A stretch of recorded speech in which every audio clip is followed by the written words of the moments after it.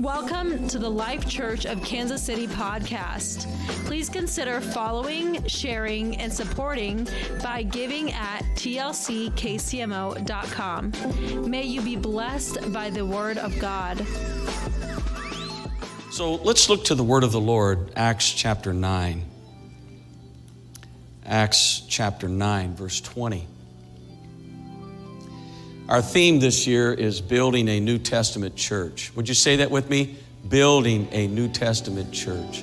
And we want the Life Church to look like the church that's in the New Testament.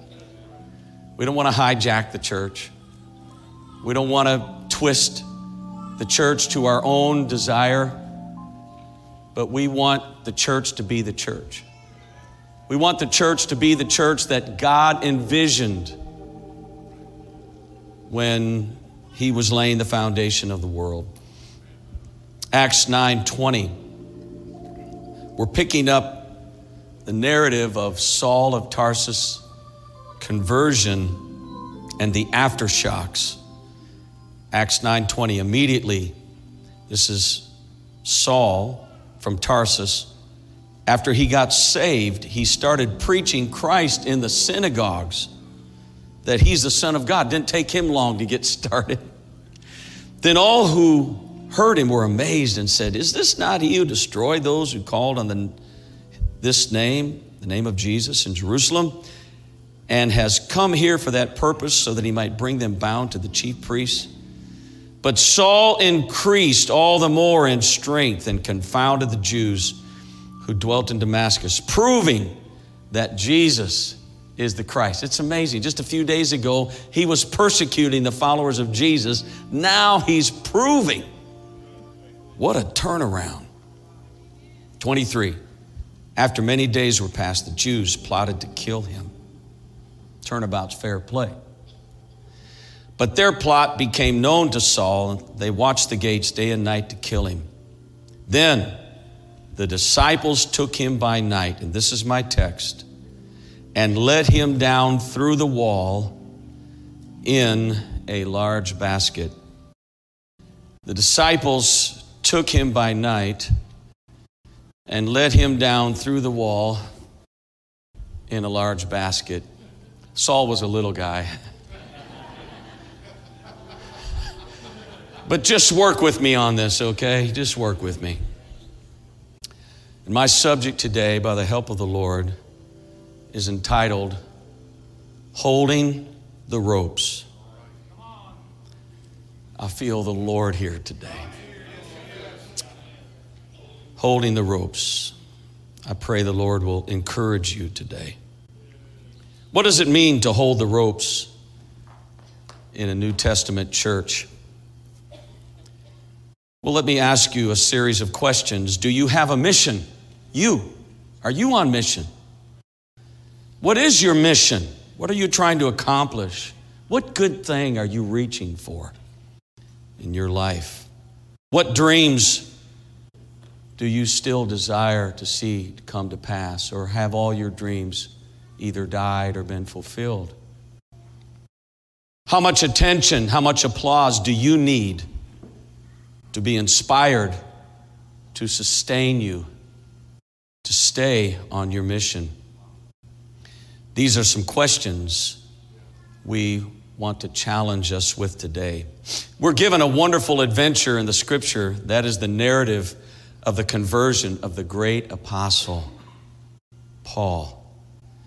We all know the wonderful accomplishments of Paul's life and ministry, but let's play what if for a moment. Turn to somebody and say, what if? What if Paul never got saved? What would the book of Acts look like today? Well, it'd probably stop at chapter 14. We may not have chapters 15 to 28 if Paul would have never become a Christian. What would the church look like without this man, Paul? Well, for starters, there would be no apostle to the Gentiles, no churches in Europe or Asia. What would the New Testament portion of the Bible look like? without Paul. We'd be missing 13 of 27 books in the New Testament. Would that not be a great loss? What would our Pentecostal hermeneutic look like? Or our lens of the Scripture without the theology of the brilliant Apostle Paul? And I want to ask you a question today. What would the 21st century church look like without you? What would the Life Church look like without you? I want to walk into somebody's life today and tell you that it would not be the same without you. I don't care how high or low profile you are. Doesn't matter to me where you live, what you drive, what your income is, what neighborhood you're in, what company you work for. That has nothing to do with what we're talking about today. We all stand equal at the foot of the cross. And we all have something that God has called us to do. And don't let the enemy minimize how important you are to the kingdom of God. And I would say that this church would not be the same without you.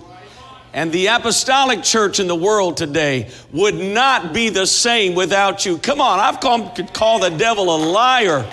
Somebody needs to stop believing this stuff. Well, you're not making a difference. You're not doing any good. Let me tell you something. We still need people to hold on to the ropes. Hallelujah. We still need somebody that's not necessarily looking for accolades. Can anybody tell me the name of those disciples that were holding the ropes the night that Saul slipped through the wall? I used to preach they let him over the wall, but the Bible says through the wall. I don't know what that means. Maybe there was a sort of like an elevator shaft or something. I mean, I don't think they had an elevator. I mean, don't get me wrong, but they let him down through the wall. Listen, God is calling nameless, uncelebrated rope holders because you never know what God has put in your basket.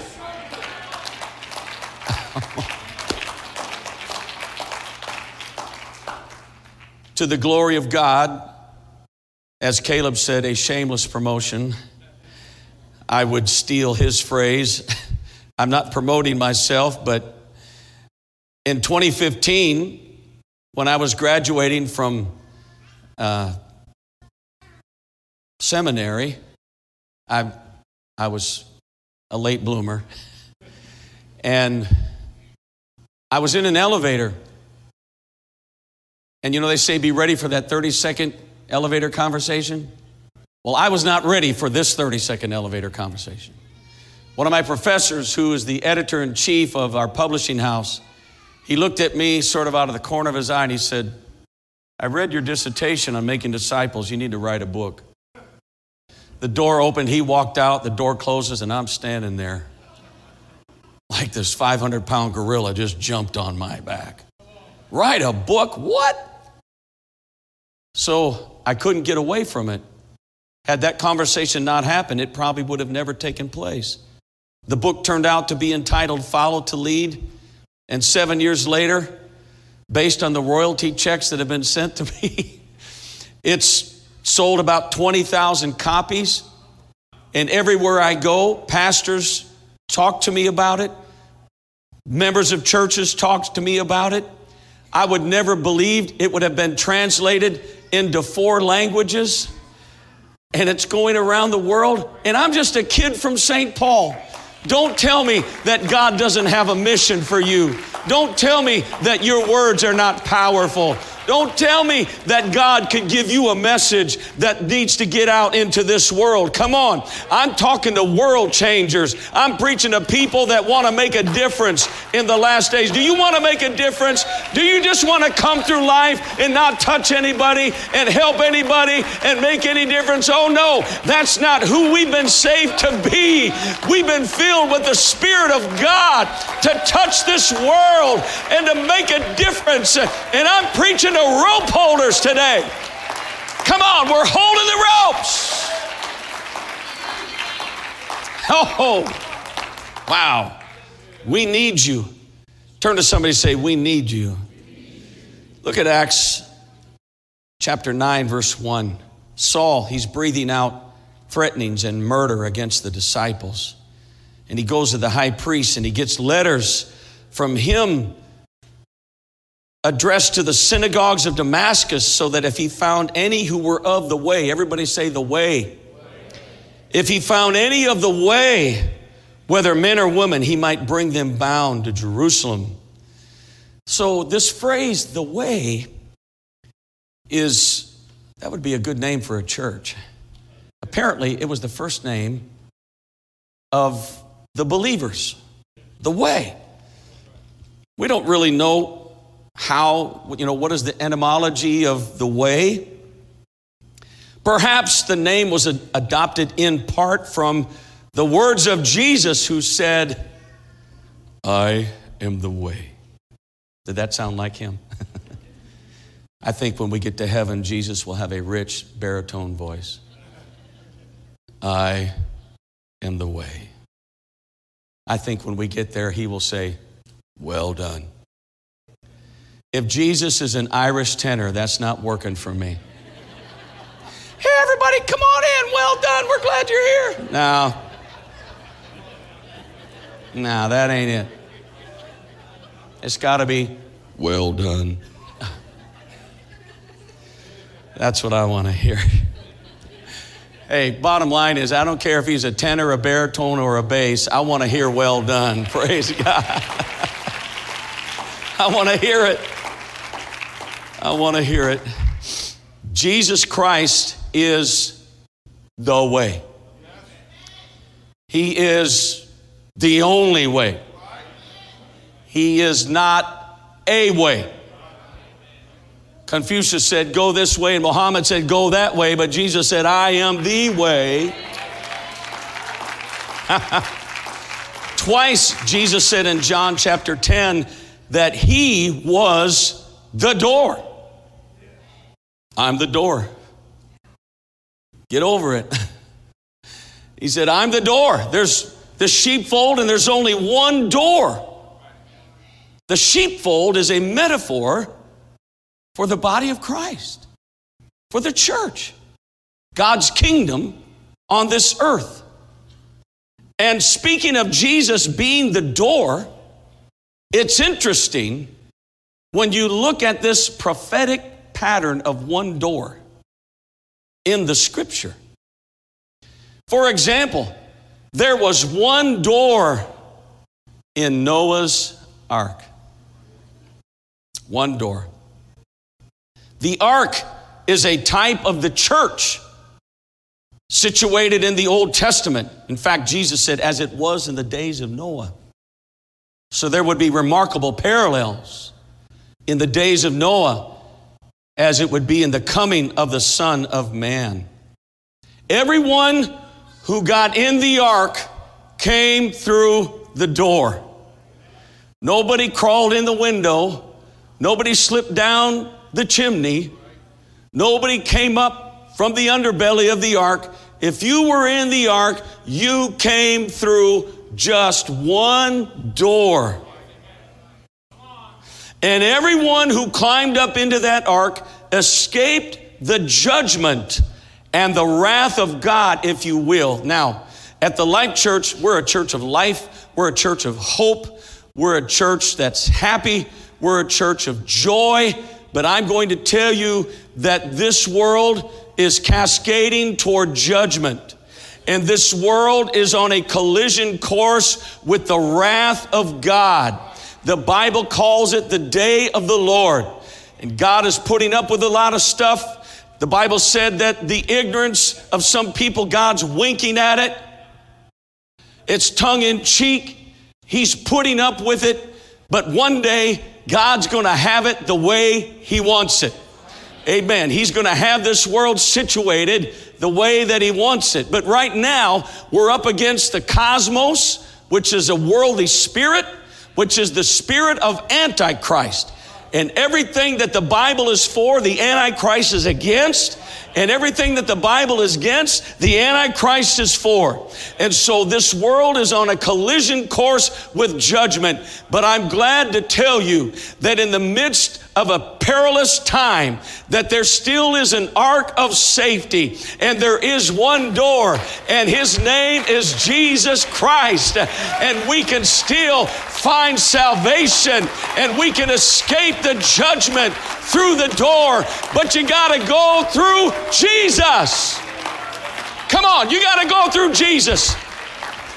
Let me just come against Oprah Winfrey. That was pretty creative right there. And the theology says that all paths lead to the same place and all paths lead to God. Let me tell you something. You come in a church today that is not pluralistic.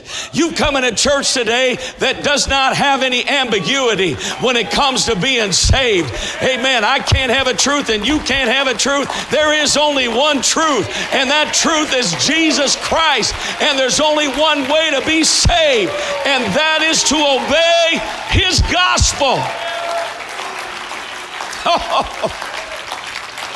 Turn to somebody and say, there's only one. It should be noted that God gave Noah specific dimensions of the ark. Has anybody been to the Ark Experience south of Cincinnati? Raise your hand high. It's so cool. It's amazing. I looked for a picture of Caleb and my wife and I. We were there a few years ago. I couldn't find it. But the ark was directed by God to Noah to be 50 cubits wide, 30 cubits high, 300 cubits long. How long is a cubit? I have no idea. Probably about as long as your arm, I'm going to guess. But God gave Noah no dimensions for the door. Why? Because He's in charge of the door. Noah, you build the ark, and here's how I want you to build it, but I'm going to take care of the door. I'm the doorkeeper. Amen. Everybody okay? How wide was it? Well, it was wide enough for hippos to get in. How high was it? Well, it was high enough for the giraffes to make it in. You see, my job as a 21st century pastor of a Spirit-filled Book of Acts Apostolic New Testament church is to build. Jesus said, I will build my church. He's the builder of the church, but we're in cooperation with Him. We're on His mission. Now, when we say church, we don't mean a building, but we have a beautiful 50,000 square foot facility on 85 acres, this beautiful campus, this location. God's blessed us. God did it all, and we give Him all the glory. But He's placed it into our hands to have worship services and small groups, and to have Celebrate Recovery, where we help people to come out of their hurts, habits, and hang-ups, and to have children's ministry, and to have midweek services where families can come and bring their children, and we're doing all these things. But can I tell you, I am not in charge of the door. I may be in charge of the staff. I may be in charge of the campus. I may be in charge of the finances, working with our team of leaders. But I'm going to tell you, there's one thing I am not in charge of, and that is the door. And God said, I'm not willing that any should perish, but that all should come to repentance. Hallelujah. Whosoever will may come. I'm not the doorkeeper. He's the doorkeeper. And if you can get saved and get by Jesus, then you're in the kingdom of God. He's in charge of the door. It's as wide as He wants it. It's as tall as He wants it. And it's going to stay open as long as He wants it to.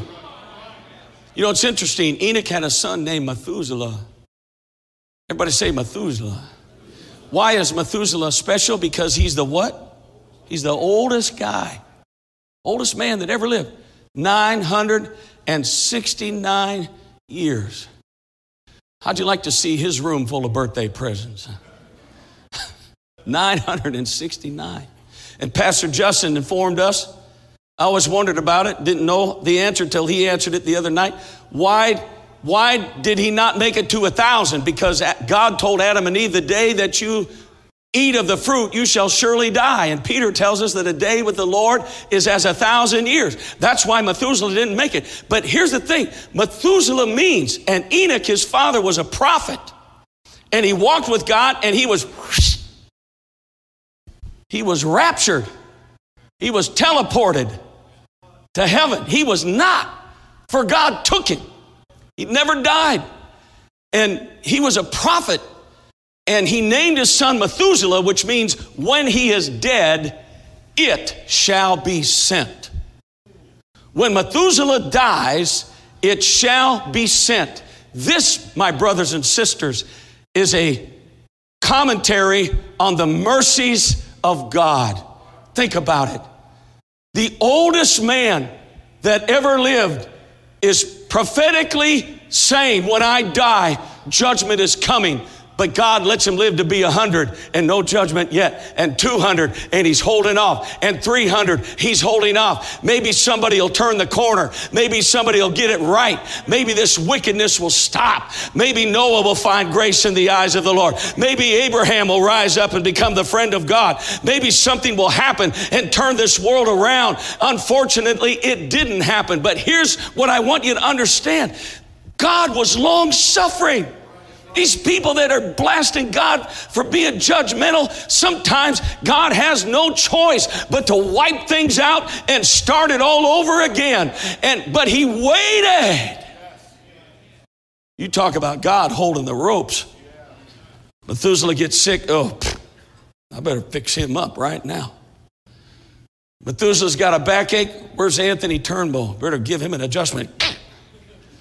Yeah, Methuselah, no. He's going to be the oldest man. Does that speak to anybody here today about the long suffering of God? The oldest man that ever lived, whose name means when he's dead, it shall be sent. God is saying maybe somebody will come through the door. Maybe somebody, amen, will get in the basket. That somebody's holding the rope somewhere. I'm thankful for God's long suffering, and he's not willing that any should perish. It would be a shame if anybody in this room today would be lost. It's time to get through the door. Turn to somebody and say, go through the door. Amen. So, here we are. Saul of Tarsus is persecuting the church. He feels justified in doing it. He feels in the will of God. I'm doing God's work. Taking out these Christians. Jesus, he thinks, is a liar. He thinks Jesus is an imposter. He thinks Jesus is crazy. He's a lunatic. He's deceived. Now listen, Saul is persecuting the church. He's martyring Christians. Blood is on his hands. But he's not wicked. He's not evil. He's not even devil-possessed. He's religious.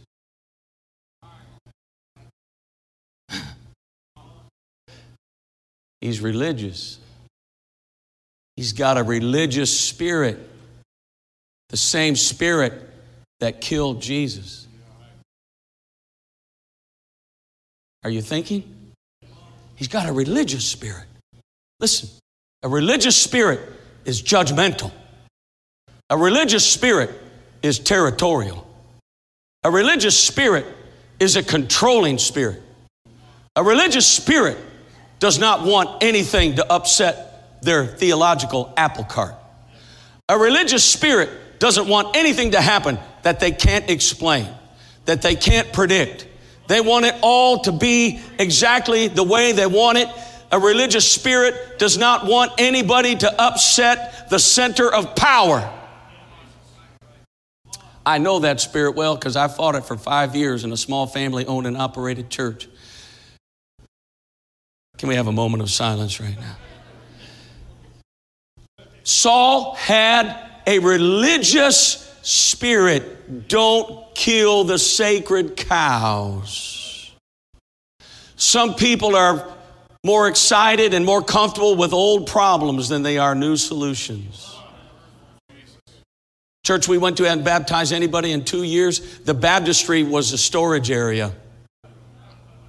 Where are we going to store these horn cases? Oh, put them in the baptistry. We never baptized anybody. When I get there, I'm like, this ain't happening. We're getting these things out of here. I clear it out. I clean it out. I fill it up. Somebody walked in the first Sunday. What's going on with the baptistry? I said, we might baptize somebody today. Sorry, I ruined your storage area. And in the first 3 months, we baptized 16 people in the powerful name of Jesus Christ. But religious spirits, they don't want that. They want to mind the store. They want us for and no more. Their favorite song is Hold the Fort. And when you sing in the offering song, their favorite song is I Shall Not Be Moved. I almost got one lady to smile right there. I'm still working on her this morning. Everybody okay? Saul had a religious spirit. And I want to tell you that a religious spirit is not spiritual. It's a killing spirit. It's not the spirit of Christ. It's not the spirit of Jesus Christ.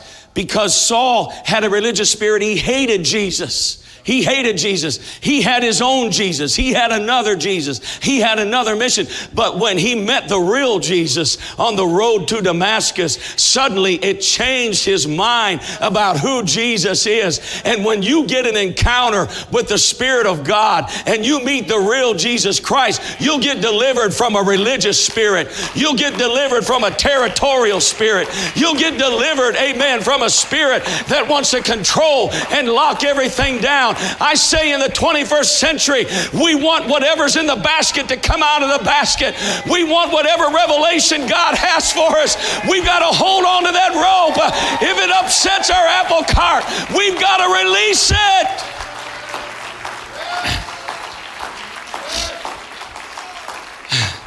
Even the apostles didn't know what to do with Paul. They didn't know what to do with him. One minute he's persecuting the church, and the next minute he's in the synagogues preaching Jesus.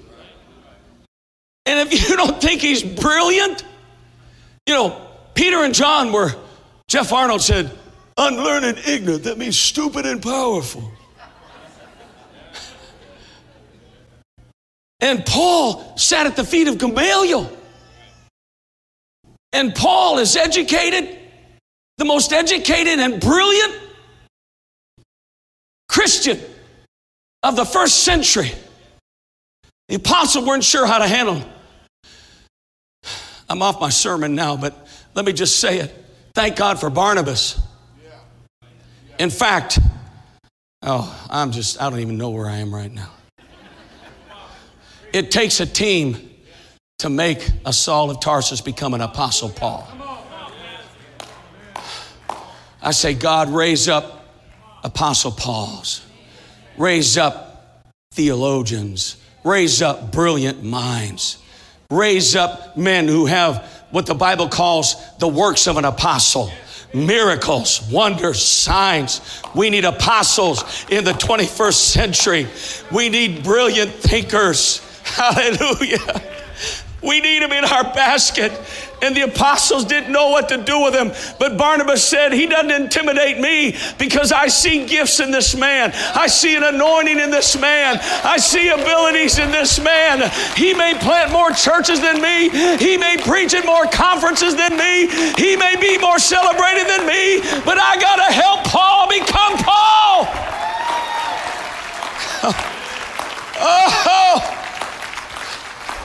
The Bible said that Barnabas' nickname was a son of consolation. Everybody say a son of consolation. That means when he came around, I was like, man, that guy's a breath of fresh air. You know anybody like that? Just look straight ahead.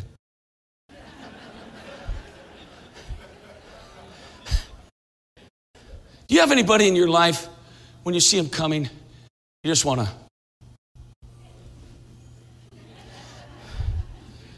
When you see him coming, you hear this loud sucking sound like,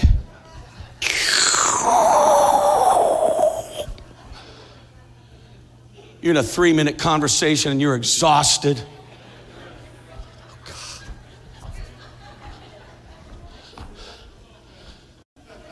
I'm having therapy right now. But here comes Barnabas. It's like, breathe in the air of Barnabas. He's a son of consolation. He's a joy. He adds value. He brings a blessing.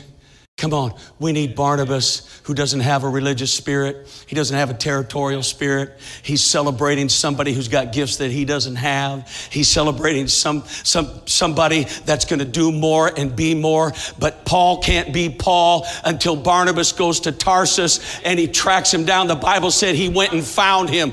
It didn't work in Jerusalem, so he said, I'm going to try another church. I'm going to go up to Antioch because the Bible said he saw the grace of God. I would to God that the Life Church would be a church that had so much grace in it that people could see it when they walked in. They could feel it when they came in this place. Amen. Not a cemetery. Amen. But an empty tomb. Hallelujah. Where there's life and joy and peace and long suffering. Hallelujah. It takes a team to disciple a Saul. God's first. He knocks him down. On the road to Damascus, boom! If God wants you, he's going to get you. If he's coming after you, forget Elliot Ness and the FBI. He's coming after you. It's dangerous when I get off notes, David. He's coming after you if he wants you. Listen, if he wants Jonah, he's going to get him. Come on. If he wants Jonah, he's going to get him. It doesn't matter what it takes. If he has to send a whale and give that whale an acid stomach reflux from swallowing a bitter old wicked backslid preacher that didn't even want his city to get saved. If God wants you, he's going to get you. God's coming after somebody today. It's time for your turnaround. Come on. Let me tell you something. You can pray today and make up your mind, make it your decision. I'm going to pray. I'm going to touch God, because if you don't, God can build you a prayer room. He can build you a prayer room. If you don't believe it, just ask Jonah. He built him a prayer room. And finally, when he cried out to God after 3 days and 3 nights, amen, he was delivered. And I want somebody today, don't make God build you a prayer room. Don't wait until you get in trouble. Don't wait until you're almost out of reach, but build yourself a prayer room today. Today is the day of salvation. Oh, somebody clap your hands to the Lord.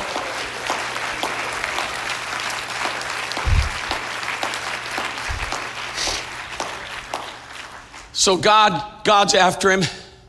He blinds him, knocks him down. Here's the great Saul of Tarsus. He's got papers. Where's some papers? He's got papers. He's breathing out threatenings and slaughter.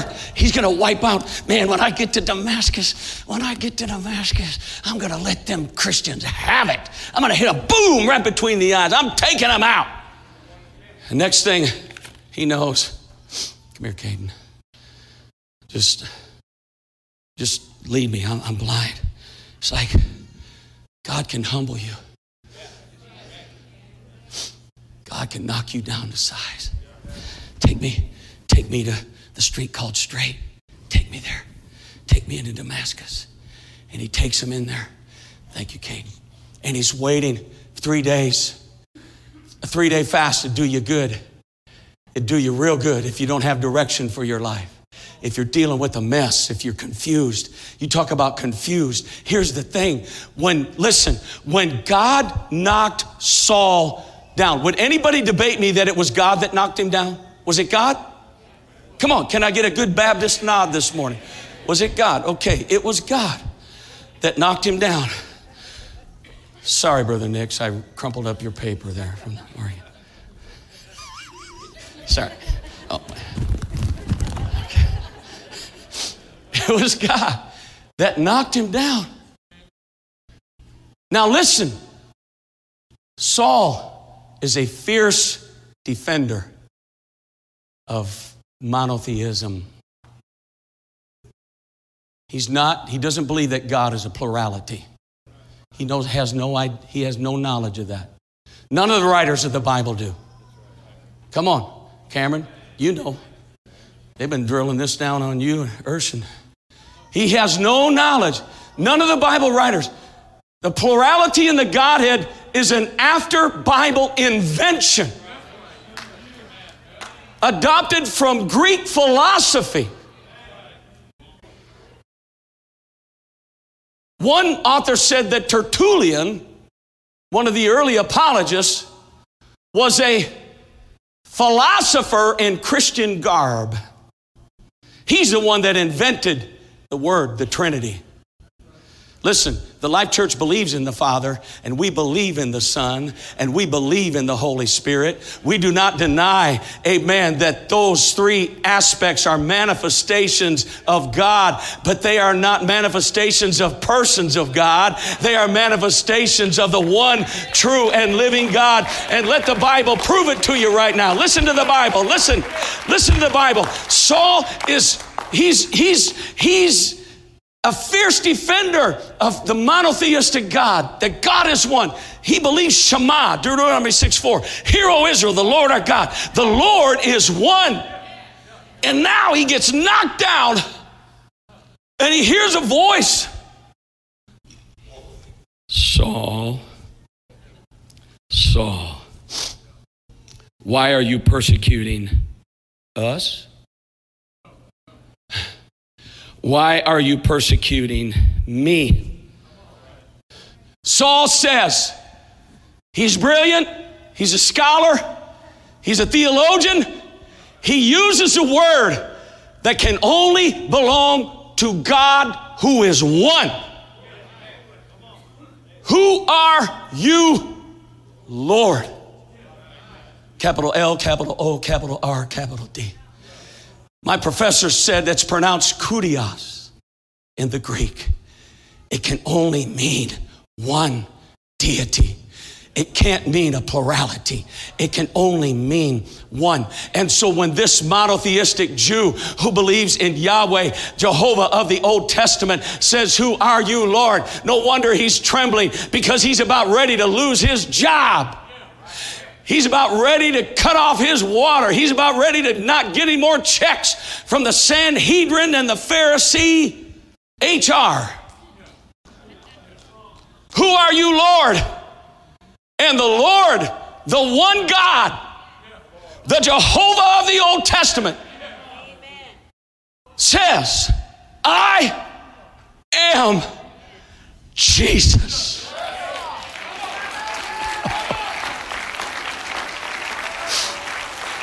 Come on. Are you glad you know who that one God is?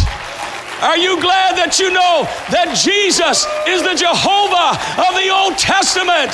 Are you glad that you know he is the Father, he is the Son, he is the Holy Ghost, he is the Savior? No wonder this Jew is trembling. He's trembling. He's trembling. He would have never believed, you may be seeing, he would have never believed that, he would never embrace that God was a plurality. That would be idolatry. What more do we need? I feel like a Philadelphia lawyer today. And the Lord says, I am Jesus. It takes a team to make an apostle. God talks to Ananias.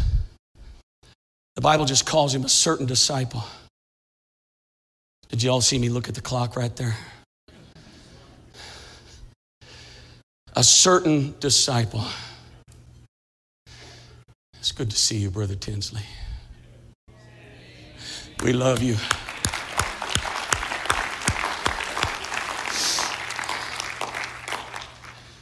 A certain disciple, Ananias. God can't send an ignoramus. Sorry. That was the nearly inspired version right there.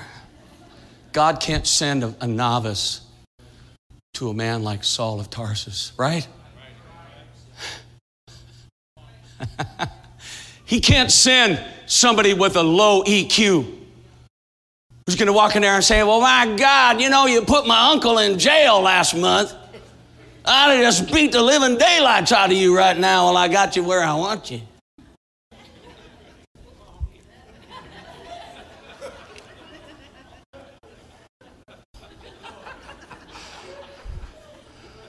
The filter is off.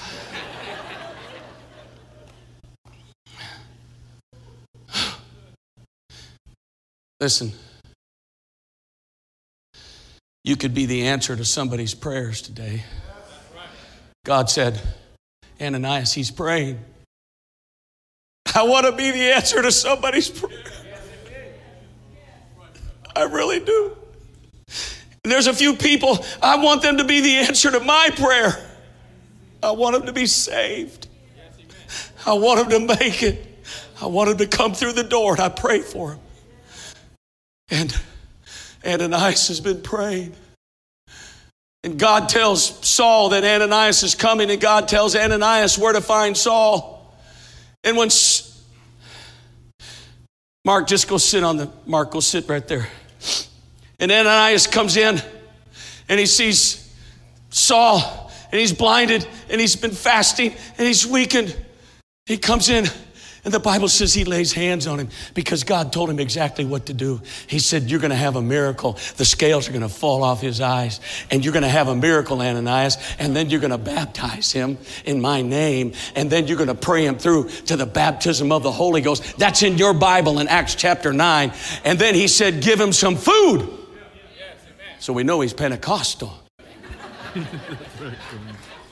Well, I added that. And then Ananias introduces him to the church. And when he walks in, he lays hands on him and he calls him. Does he say, you low down, no good rat? He's not even a brother yet. Come on.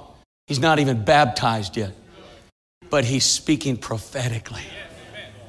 I'm prophesying over this beast that has been tormenting and making havoc of the church. And Ananias realized that God trusted him. Who's in your basket? Don't you let go of those ropes. Don't you stop praying. Don't you stop being the answer to somebody's prayer. I feel the Holy Ghost here right now. Come on, don't stop praying for your kids. Don't stop praying for your grandchildren. Don't stop praying for your worst enemy. Let me tell you something. God can take your worst enemy like a Saul of Tarsus, and he can give him a turnaround. He can answer your prayers. Who do you have in your basket? He calls him brother Saul. Oh, you talk about a moment. Thank you, Mark.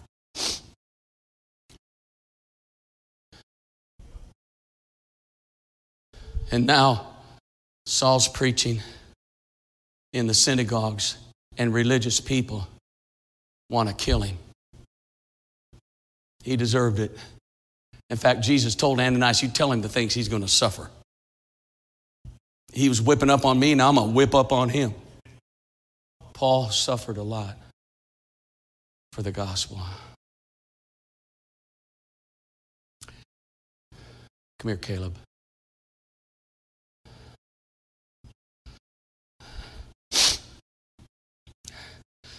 So jump up here. Grab that rope. Saul's in a house. The house is on the wall. There's somebody knocking at the door.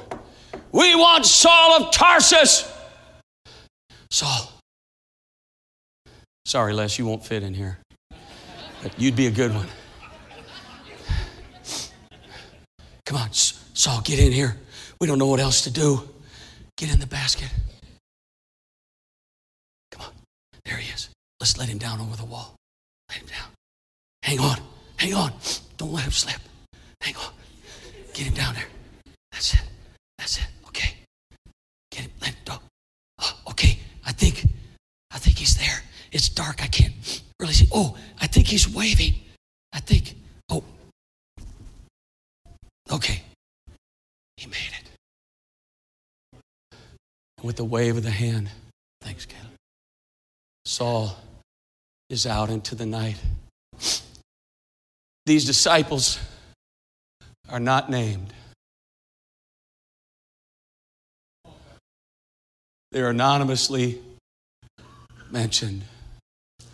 Someday when we get to heaven, maybe we'll find out who they are. Brother Nathan, they didn't even know who was in their basket.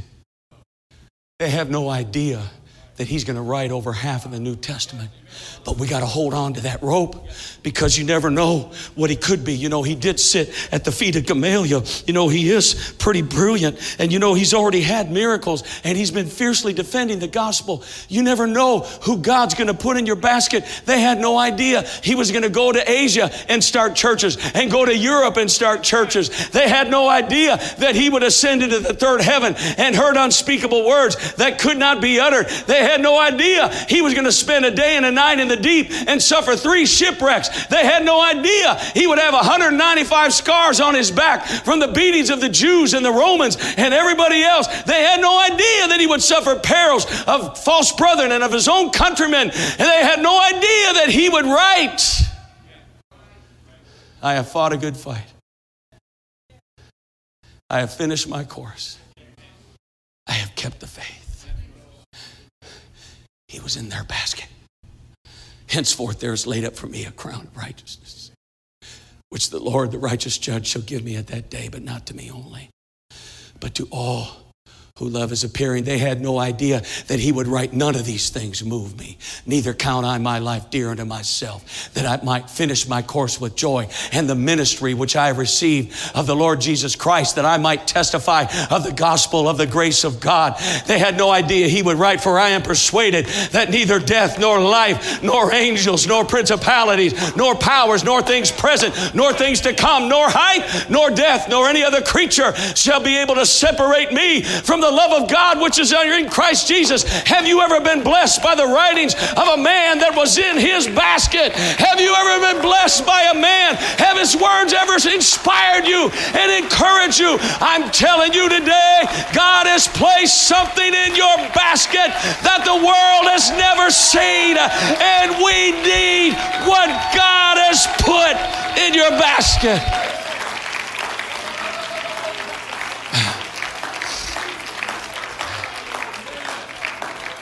Let's stand. Let's stand. We're holding the ropes. We're holding the ropes. Let's lift our hands again and open our mouths and just let the Lord. Come on. God's calling you today.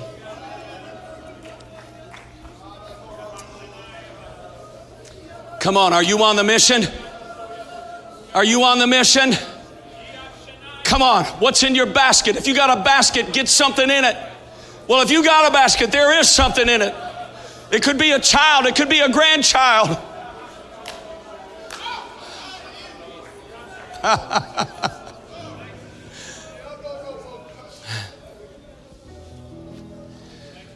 There's an old-time preacher named Buck Treadway. Just keep coming. That's fine. Come on. An old preacher named Buck Treadway. When he was a teenager, his father was a pastor. He said when he was about 15 years old, a woman in their church came and knocked at the door. He said we had a little small house and the walls were paper thin, and my dad told me to go get in my bedroom, and a lady came in. She said, Pastor, I'm about ready to quit. In fact, I have come to tell you, I'm turning in my Sunday school teacher's manual. I'm quitting my Sunday school. I'll never be back to church. Why are you quitting, hon? Well, I got 2 teenage daughters, and my husband just fights me. He's not a believer. He doesn't want to have anything to do with church. I get up every Sunday. I come here. I get no support. I get no help. He tears everything down that I believe in, everything that I love. I've just had it. I've been at it for 11 years, and there's no movement. And I can't seem to make any headway with him, and I'm just discouraged, and I'm ready to quit. She gave him the Sunday school teacher's book. He said, well, ma'am, would you just teach one more Sunday? And he put it back in her hands. She said, okay, Pastor, I'll teach one more Sunday. That Sunday morning, she got up. Her husband said, where's my white shirt? She said, what do you want that for? He said, where's my necktie? She said, what do you want that for? He said, where's my street shoes? She said, what do you want those for? He said, I'm coming to church with you today.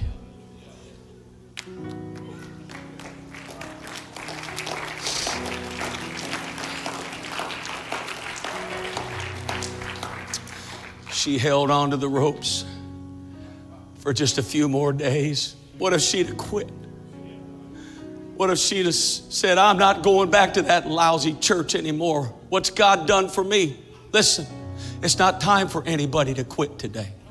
He came to church that Sunday and was baptized, and the next Sunday was filled with the baptism of the Holy Ghost. And that mom and dad raised their 2 daughters together to become overcoming Christians. I'm telling you, it is no time to quit. It's no time to let go of the ropes. Somebody that's ready to give up, don't give up, because we need you. We need you. Come on, if you got a basket, I want you to get up here.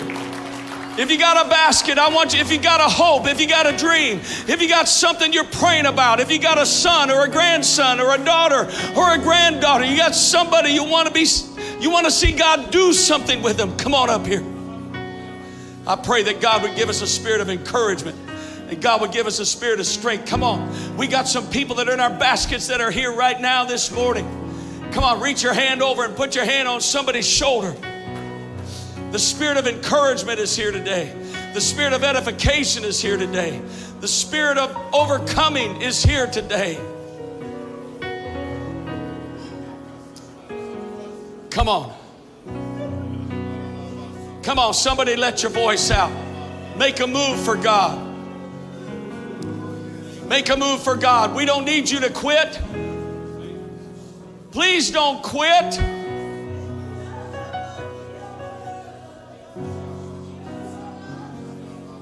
Come on, somebody cry out to the Lord.